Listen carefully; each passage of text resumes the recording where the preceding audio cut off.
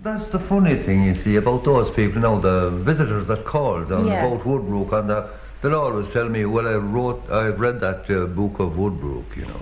And it's a wonderful book. It's by Thompson, you know, and sure, he was here and he was in love with Miss Phoebe, and well, I just say yes to them, yeah.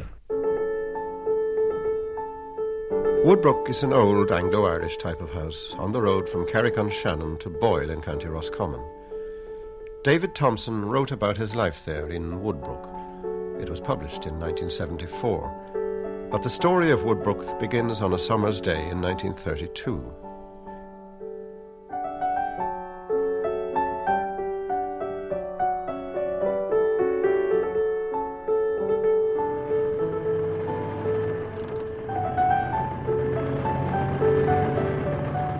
I was 18 when I first saw Woodbrook.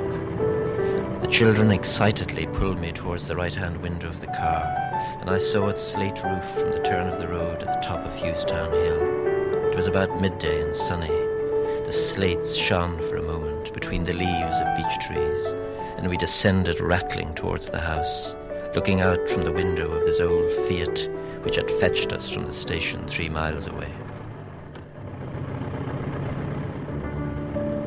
Though I absorbed through the window of the Fiat the present only, strongly flying, I found in the days and years that followed that I had begun to uncover a physical past, which lives in my memory now, where the details academically learnt have sunk.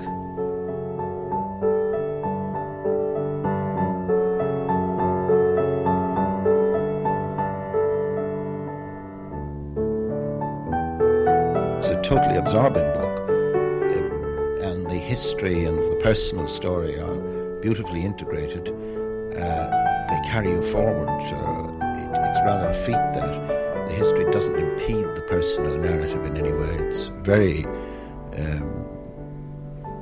expertly interleaved with it.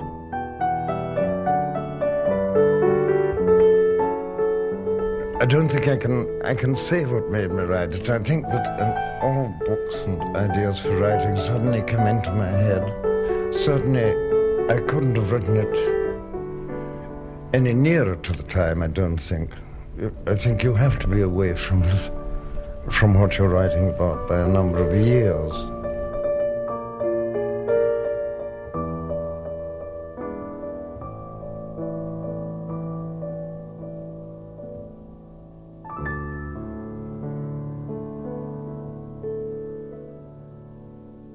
From the earliest pages of the book on, you have this marvellous feeling of the crumbling big house, the window propped up with a dumbbell, the rats, the leaking roof, and it is a wonderful big house book.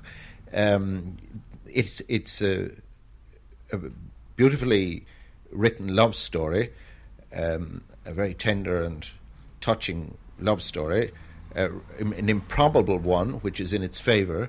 It's not a cliché-ridden love story by any means. Everything is anti-cliché in a sense, where the central story is concerned.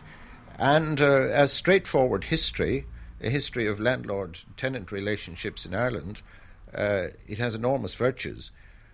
I would imagine that readers are taken by surprise to find that at one moment you're reading one kind of a book and at another moment you're reading another, but they are beautifully integrated and very, very successfully so, I think.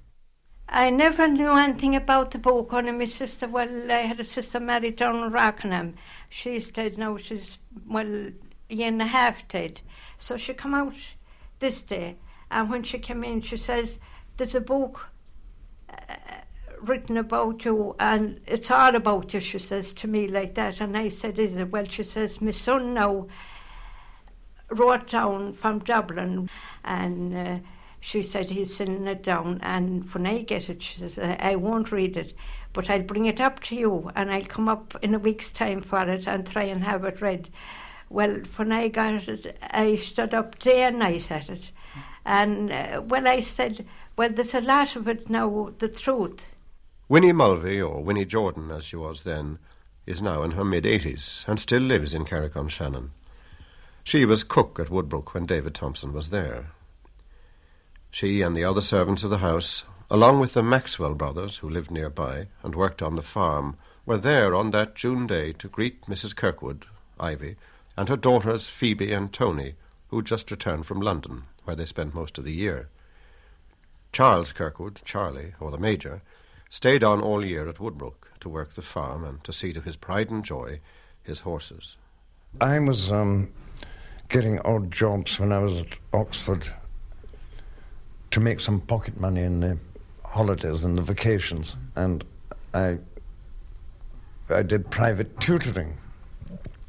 And somebody introduced me to them, you see, because they wanted a lessons in, I don't know what, I can't remember what subjects, and so I went to their London house first, and then they invited me over for the summer. That's how it began. Woodbrook wasn't a huge estate, about 250 acres. The house isn't a mansion, modest enough as big houses go. But from that first day, it was something special for David Thompson, and for most people who've read Woodbrook. This here, Tommy, is the kitchen, exactly as it was, isn't it? Well, with the exception of the range. There was a big old iron range here. There was, oh yes. When we came here then, we replastered, refurbished this kitchen. And we took the meat crooks out of the rafters. The meat crooks are missing now. When we plastered the ceiling, we took down the meat. Is the old ceiling still there now? Did you bring down the roof or the ceiling? No, the ceiling is exactly the same as it was. Without the meat crooks. I know. We took out the meat. But we don't need meat crooks because we can't afford that much meat. John A. Malone and his wife Mary live in Woodbrook House now. They raise cattle, when weather permits, on the remaining 60 acres or so. Tommy Maxwell, who is David Thompson's friend at Woodbrook, still lives nearby.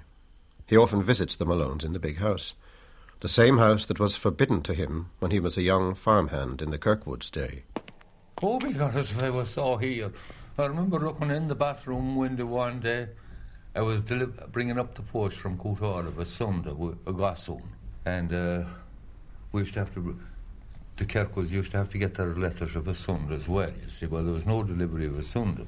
Yeah. But I came up with the letters, after first Mass, or 11 o'clock on the day. And there was another lad along with me, Tommy Muldoon, I wouldn't know. That lived in the gatehouse. Yeah, well, I know the gatehouse, all right. We never... It was a dark window, You couldn't see in through, but it was open this day. And so we got some... One we looking in at this bath and things like that. And who comes up only the old colonel behind us with a stick? Yeah? And he caught us looking in.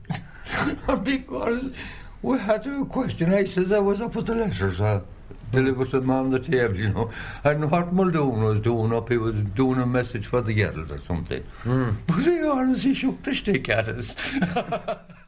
For David Thompson, this bathroom at Woodbrook wasn't just another room in the house. It had special memories. As he sets the scene in the early part of the book, he describes being alone with Winnie on Sunday mornings while the family were out.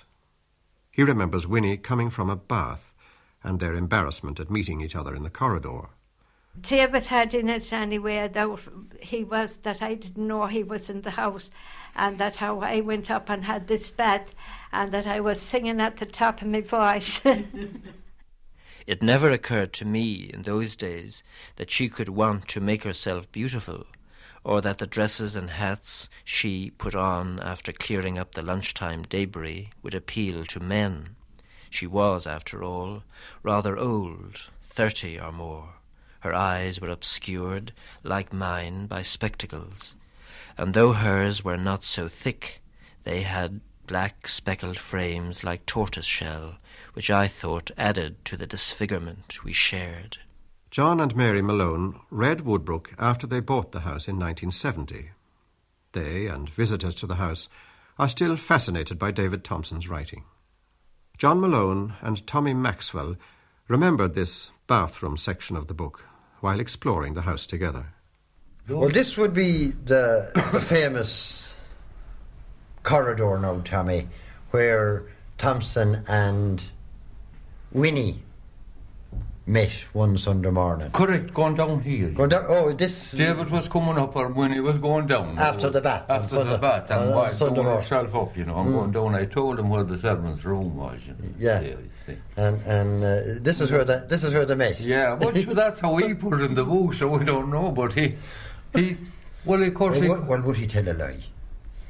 Well, I mean, a story is a story, you know. You're not telling a lie in a story, I think, you know. Because he couldn't know himself. Maybe he might often be passing up and down, and he knew when he was down in the toilet, you see, or having a bath of a Sunday. Well, that was the routine Sunday morning. He mightn't have met her now just to say he said it, you see. I find it very difficult to draw the distinction between fact and fiction in my writing, because I can't write anything without a certain amount of fiction, fiction-sounding stuff, in the same way that I think many people's dreams become a part of real life afterwards, get mixed up with it. And I think I perhaps do invent a bit. It's all, I think, utterly convincing. I believe some of it may not be literally true, that we may be sometimes in an area of imaginative fiction rather than of hard fact. But I think all those early passages in which the atmosphere of the house is conveyed, it's a kind of atmosphere I know. I've been in such houses in their decline. At a certain point, perhaps they've all changed hands now, and they're all occupied either by they're either hotels or occupied by religious orders, or else they're occupied by people who have money and have done them up. But up to the 1950s anyway, the late 1950s, there were many such houses inhabited by a family whose fortunes were very precarious, and he beautifully conveys the atmosphere of such a house and the psychology of its inhabitants.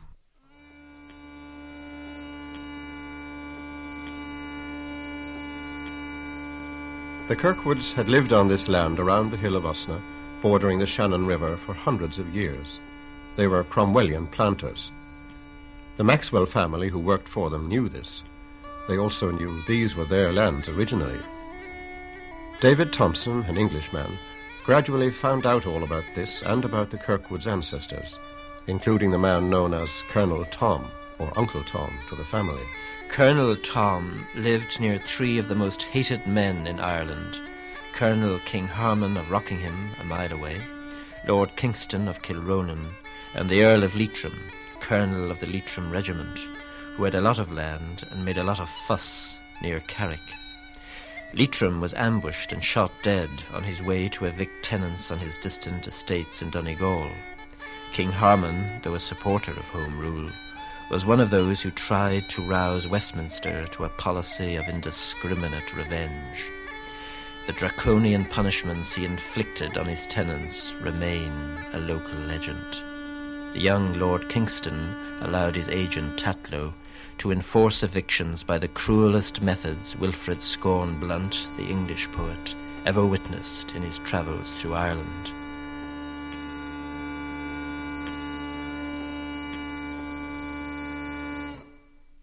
I cannot find out whether Colonel Tom evicted people from his part of the plains of Boyle nearby, or from his distant lands in County Sligo, but on the home farm he was certainly not as unpopular as his surviving neighbour.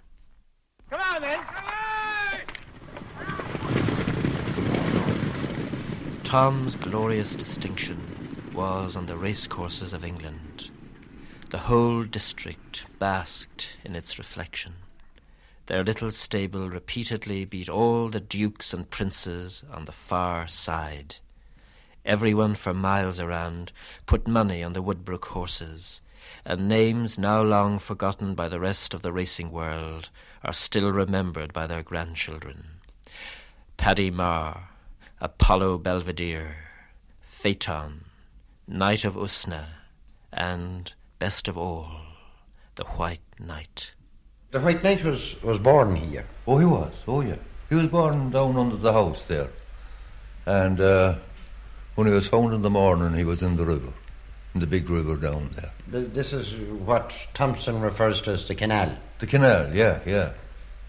And when they pulled him out, Colonel Tom was down to see him. And he looked so mangy looking and everything like that. He said, I wished he was drowned. The moral of the story is if you want to breed a horse capable of winning all the classics, wash him immediately.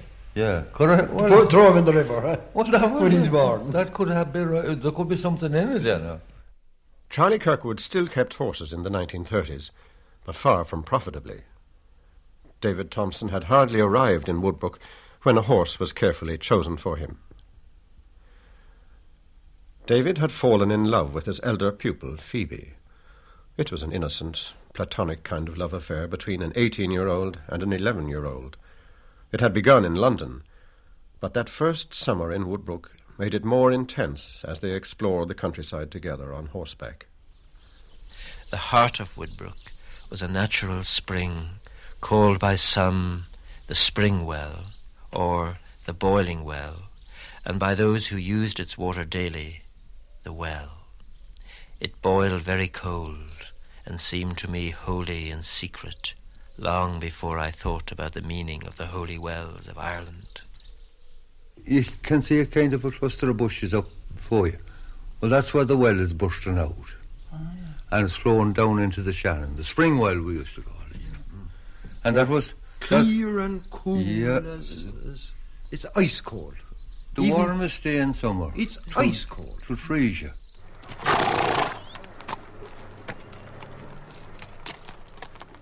Phoebe and I stopped at the well because we were so hot and thirsty. Our cheeks, pale from London, were burning in the sun. Her father was, as usual, on a nervous young horse. Steady ones bored him just as walking bored him, and kept well ahead. By the stream we dismounted, and she went to drink while I held her horse with mine. She was wearing light jodhpurs and a sleeveless shirt, the one I liked her best in at that time, the one I always think of as the strawberry shirt, not only because of its colour, but because the material was puckered into small pointed sections rounded at the base, each with a fleck of yellow in it, like a segment of a strawberry. In sunlight, the colour glowed faintly on her cheek. It had a round neck, rather low, no collar, no buttons.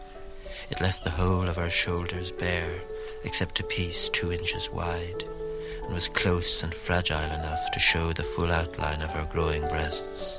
It made her seem more like a woman than a child. Perhaps that is why I liked her strawberry shirt. She'd go to bed all right the very minute. She was very obedient to the minute that see it. And I'd go up, and she'd say, well, I don't want you to read for me now, but I wanted to make fun for me. And, sometimes there used to be flies in the room. And I used to be going over, pretending I was catching them, and I'd say, that one, and to the next minute she was asleep. Did you see where I crossed the wall? She said. You can reach the water with your mouth lying down. It's nicer, but if you want to scoop it up, your hands don't matter. New water comes all the time and flows out.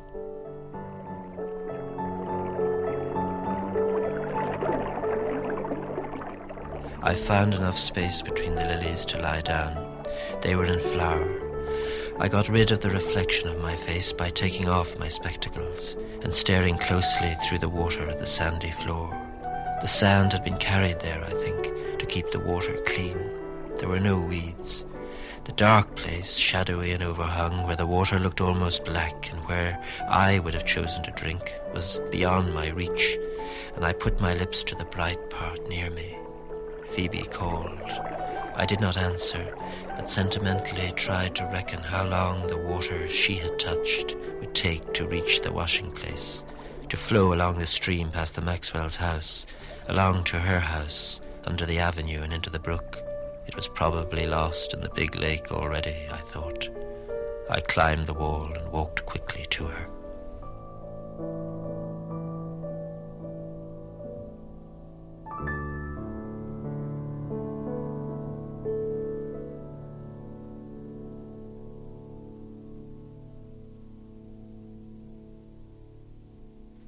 As David's love for Phoebe grew, so did his desire for knowledge of the past of the area and the lives of people who weren't of the Kirkwood class. Willie Maxwell told him about the fate of one girl, about Phoebe's age, at the hands of the infamous Coote. Willie said Coote was a tyrant. Every girl that'd go to get married in that time had to spend the first night with him. And there was one girl, she refused to go. And the father came and told him she wouldn't come. And he said to him, Come, first bring her to me, says he, and I won't molest her in any way. And she went on them conditions. And she had a long head of hair down into 2 plaits, and he plaited each plait. He had 2 wild clib, young untrained horses inside in the stables. And he got her. He pulled her in, and he tied her heads of hairs to the 2 clibs, and he let them off. And the road was different than what you go down to Coote Hall now. It wheeled to the right, and it went over. They galloped over to Oakport, to the domain of Oakport, and going up the side of the hill, the head separated from the body, and a bush has grown up in it, and is there yet. The result of my ignorance was that when I first heard the Maxwells speak bitterly of England, I was shocked and thought them unjust. The most that I could remember was that Ireland had always been a thorn in England's side, and I only remembered that because in my prep school days I wondered how a thorn could get into one's side.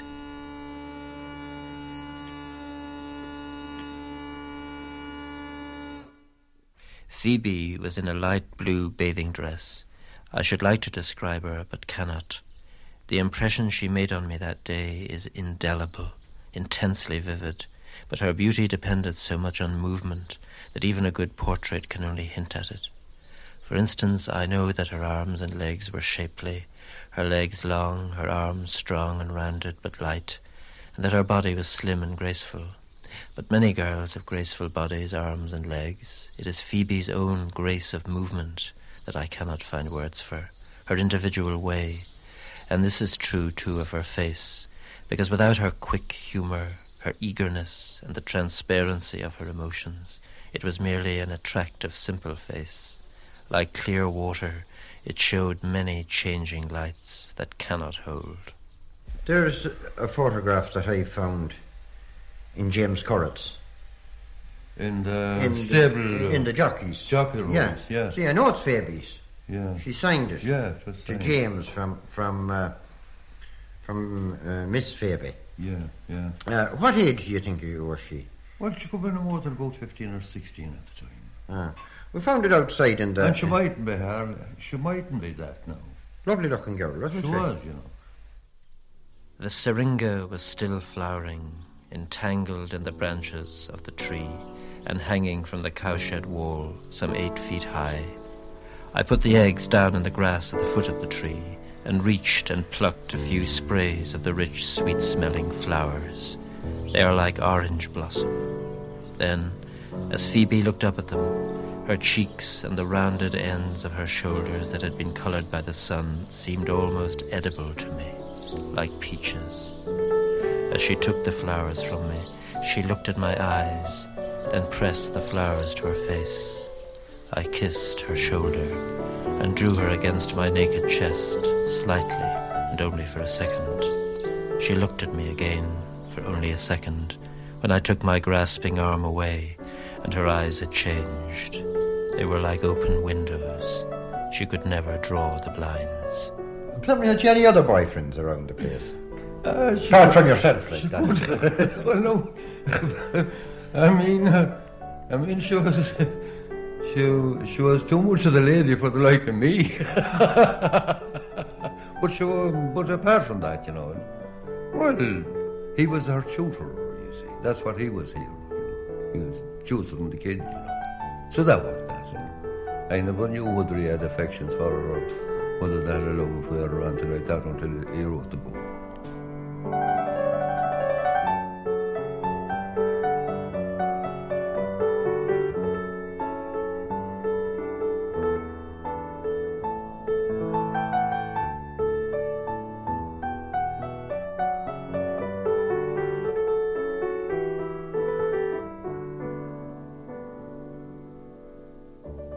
My bedroom was separated from hers by an archway closed only with matchboarding. We could talk to each other through the partition without raising our voices, and one could always hear the other leaving or entering the room, and also every other movement, the sound of a drawer, the scrape of a chair, the creaking of a bed. Was this not the little partition they used to talk through? That's the partition, I think, where Thompson slept here and she slept next door. Both rooms looked westward to the copper beach and down the drive until it turned away and left a wide view of the water meadow by the canal. The corncrake had begun its evening croaking, hidden in the long grass there. Crake, crake, crake, crake, crake, crake. A monotonous and seemingly endless rhythm on one note, which I have never heard anywhere but Woodbrook. It fills me with nostalgia now for the seething life of that house and farm, and it reminds me of the evening of Syringa.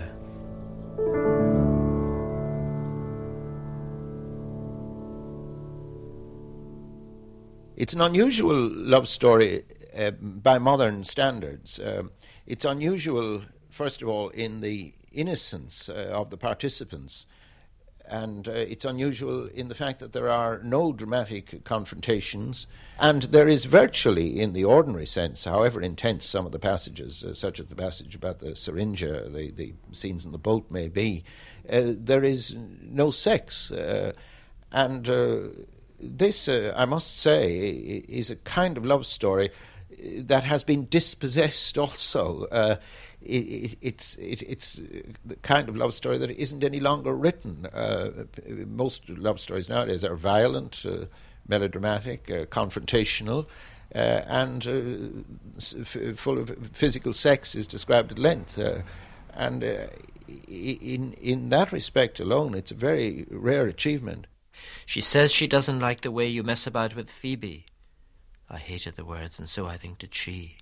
Phoebe's parents didn't approve of David's relationship with their daughter, either because of her age or class reasons. David Thompson isn't sure. David and Phoebe's disengagement began. It was a long and painful process. He even travelled Ireland by bicycle to try and forget their past together. I cannot remember how we parted. I know I looked out at the mountains and the lake, which were dark. Perhaps she left the room while I was gazing there. I know I remained alone in the room for some time. I remember sitting down by the bare, polished dining room table and rolling a cigarette, searching my pockets for matches in vain, and finding some at last in a candlestick on the sideboard. Friendly matches, the usual Irish brand. I could hear Phoebe practicing the violin upstairs.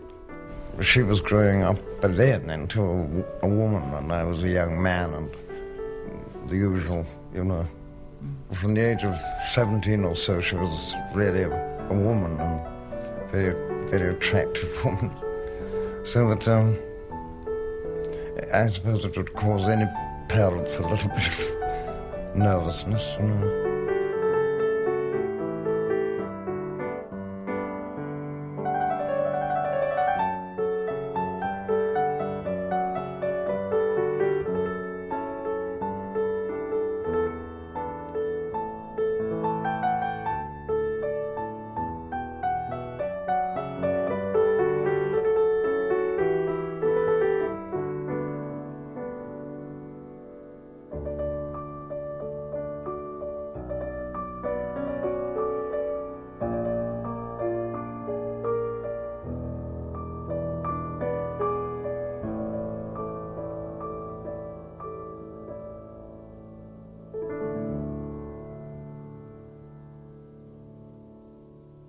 The historical viewpoint is, by the standards of our present-day revisionists, severe, both on the ascendancy and on English rule in Ireland generally.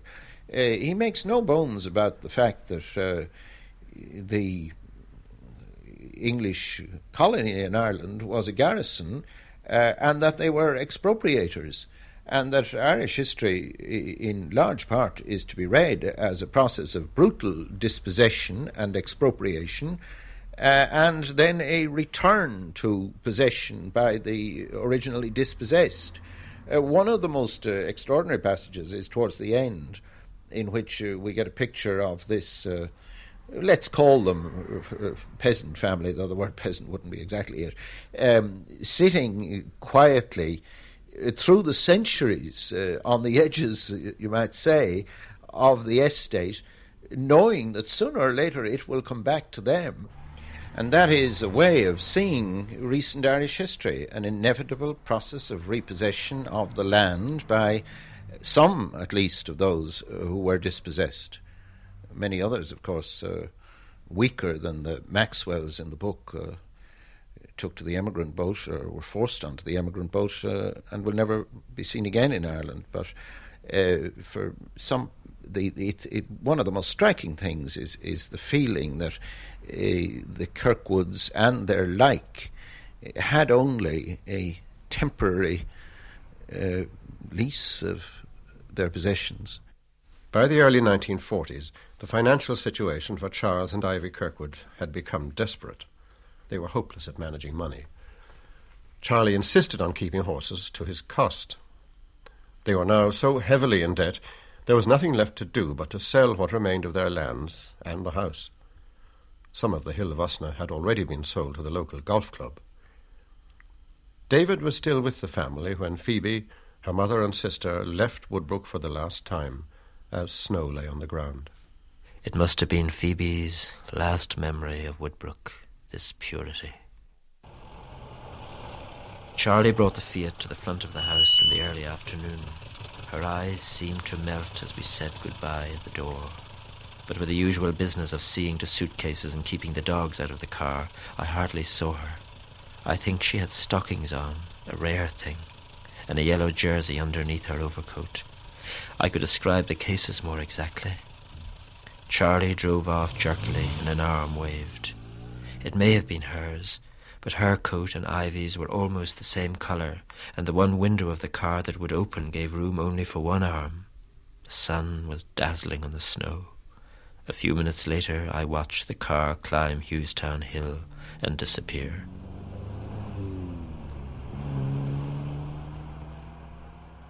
The drawing-room fire needed making up before Charlie's return, but I would not go into the house just then and follow the dogs all over Shanwalla to the lakeside. The snow was untouched until we marked it and absolutely silent. The sky the palest possible blue, almost white. The air pellucid, but no living thing to be seen for miles, except a herd of bullocks huddled and still against a hedge. When the dogs ran over the hill, I did not follow them, and suddenly I felt that extraordinary sensation of imagining myself the only person in the world. Other people have described it to me, and I had had the experience once or twice before, but never so convincingly. It lasted a few seconds, then was broken by the whistle of the Dublin train leaving Carrick station. I went back to the house to mend the fire. Oh, it was a wonderful time. That house, it was heaven and earth. I was lonesome in one way when I was leaving it, but the Major used to always say, well, the night before I left, well, they came down to the kitchen and we were talking for a long time, and Mrs. Kirkwood said, well, when you go, we'll have to shut the door. Well, I said, I don't think I was much addition to you. And he said, well, it's Joe Murphy that'll be eating all the grand cakes and all the lovely meals and puddings and everything instead of us, you know. Winnie had married Joe Mulvey and had moved away from Woodbrook. She still remembers the Maxwell brothers' determination to make Woodbrook and the lands of Usna theirs again, and the ironic result. I never heard one of the Maxwell family say anything else against the Major. It was this matter of horses alone, the essential matter of Woodbrook, that caused a judgment to be made. The hostility openly expressed to me was slight. Probably none of the brothers was conscious of the deeper ancient one that lay beneath it. But some time later, when I asked Tom whether he knew what it was that in the end put every buyer off, the hawthorn bushes on Shanwalla that had continually to be cut back, the spreading flag lilies that encroached on pasture, the thistly places we had not attended to enough, the beds of rushes on the bottoms, he shrugged his shoulders. Then he said simply, Woodbrook belongs to us. He said it naturally and quietly, as though the whole world knew it, as though it could cause me no surprise. Be hook or be crook, they had to get the house, but when they got it in, they didn't keep it so long, you see. They began to fall out among themselves. And Jimmy wanted so much, and you know, they wrote in to the brother and there was in America, Michael was a grand man now, he was awful nice. He was in the old RIC here, and when the trouble started, like, he left them. And he went for America. Michael bought it. He couldn't leave it to one person. So Michael came over and bought it and left it that way anyway. And then they were kind of glad. Well, then the Golflings, I think, took over so much of the best land, you know. And then Jimmy and Tommy, I think Tommy got a share of the land, like, and Jimmy got a share in it anyway. But they put in cattle and began to feed them anyway. And what I heard, like, well, Tommy thought Jimmy had too much in, and from the bit selling, and Jimmy thought Tommy had too much in anyway, but they fell out among themselves anyway about it anyway. But the next thing then, Jimmy sold his bit. The elder brother in America bought the house from the Kirkwoods, and one of the brothers and his wife went to live in it. And it was just too much for them. This big house with a bad roof. And they didn't like it, and they sold it quite quickly. So it is an irony, really, that they got their life's desire, and then, you know, it wasn't right for them. Well, we done the best we could, you know. That was that, you know. We didn't amass our fortune here yet either, Tommy. I always had old Irish men talking, you know, they used to call to our places, and we used to be asking the definition of Usna. And it says the land of the cry. The land of the cry? Yeah, there was about 20 families there in the famine time, and they were all thrown out and died, and they could be walking across them there on the golf course at the While Woodbrook was up for sale, the Kirkwood family had moved to Dublin to stay with relatives in Howth. David saw Phoebe for the last time as they waited for the tram to take him back to London. It was a winter's evening. She picked leaves from the evergreen hedge and bit one of them. The tram was louder now. We heard it sliding noisily to its first stop. She looked at me. "You'll have to go." I took her hand, but the tram was in my ears, nearer and noisier, the last one to catch the boat train. It seemed to me that she shivered. I pulled her to me and whispered, "See you at Easter," into her ear. I kissed her ear. It was cold and smelt of a scent I had never smelled before. She leant against me softly, her hand on the back of my neck. I kissed her cheek, then heard the tram again. She put her hands quickly and gently over my ears and turned me towards her lips. She kissed me passionately, and for a second I was startled and did not respond. Then we kissed. Her hands were away from my ears, clasping me to her as I clasped her to me, and I did not hear the tram until the driver put its brakes on and it screamed in a strident note, descending to groan towards its stopping place opposite the house. I ran to it.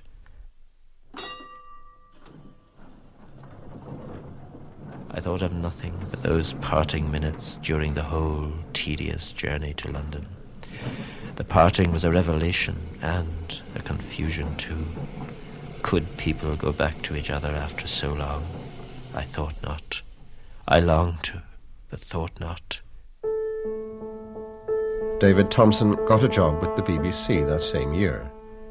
He and his wife, Martina, live still in Camden Town. He never returned to County Roscommon except to write the book in 1968. For him, The story of Woodbrook ended with a series of letters in the winter of 1943. Here I am, feeling cross, so I'm writing to you. She had suddenly fallen ill, and the doctor had ordered her to stay in bed for another week at least. Many days then passed without a letter. I remember my acute anxiety, my watching of the doormat for the post. It came at last, near the end of the month, on a foggy day, a single letter, white on the doormat, and the right shape. There were only a few words in the letter. It said what I knew it would say when I picked it up from the mat, that Phoebe was dead. I don't think anybody forgets.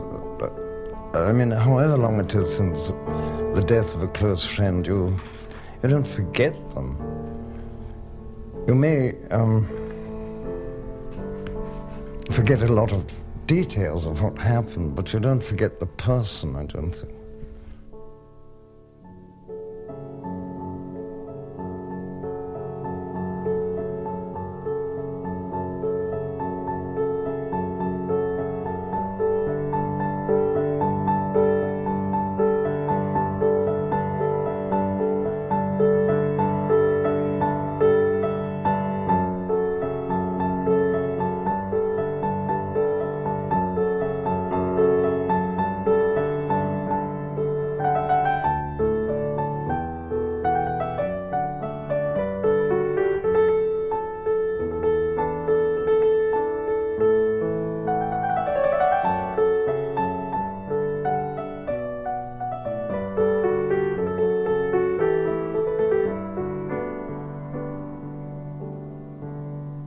I'll give you an example of why I don't like revisiting places where I had a good life, and that is that I once, the BBC had a series of programs about writers. It was called Return Journey. That's to say you went to the place where you lived in your youth or your childhood.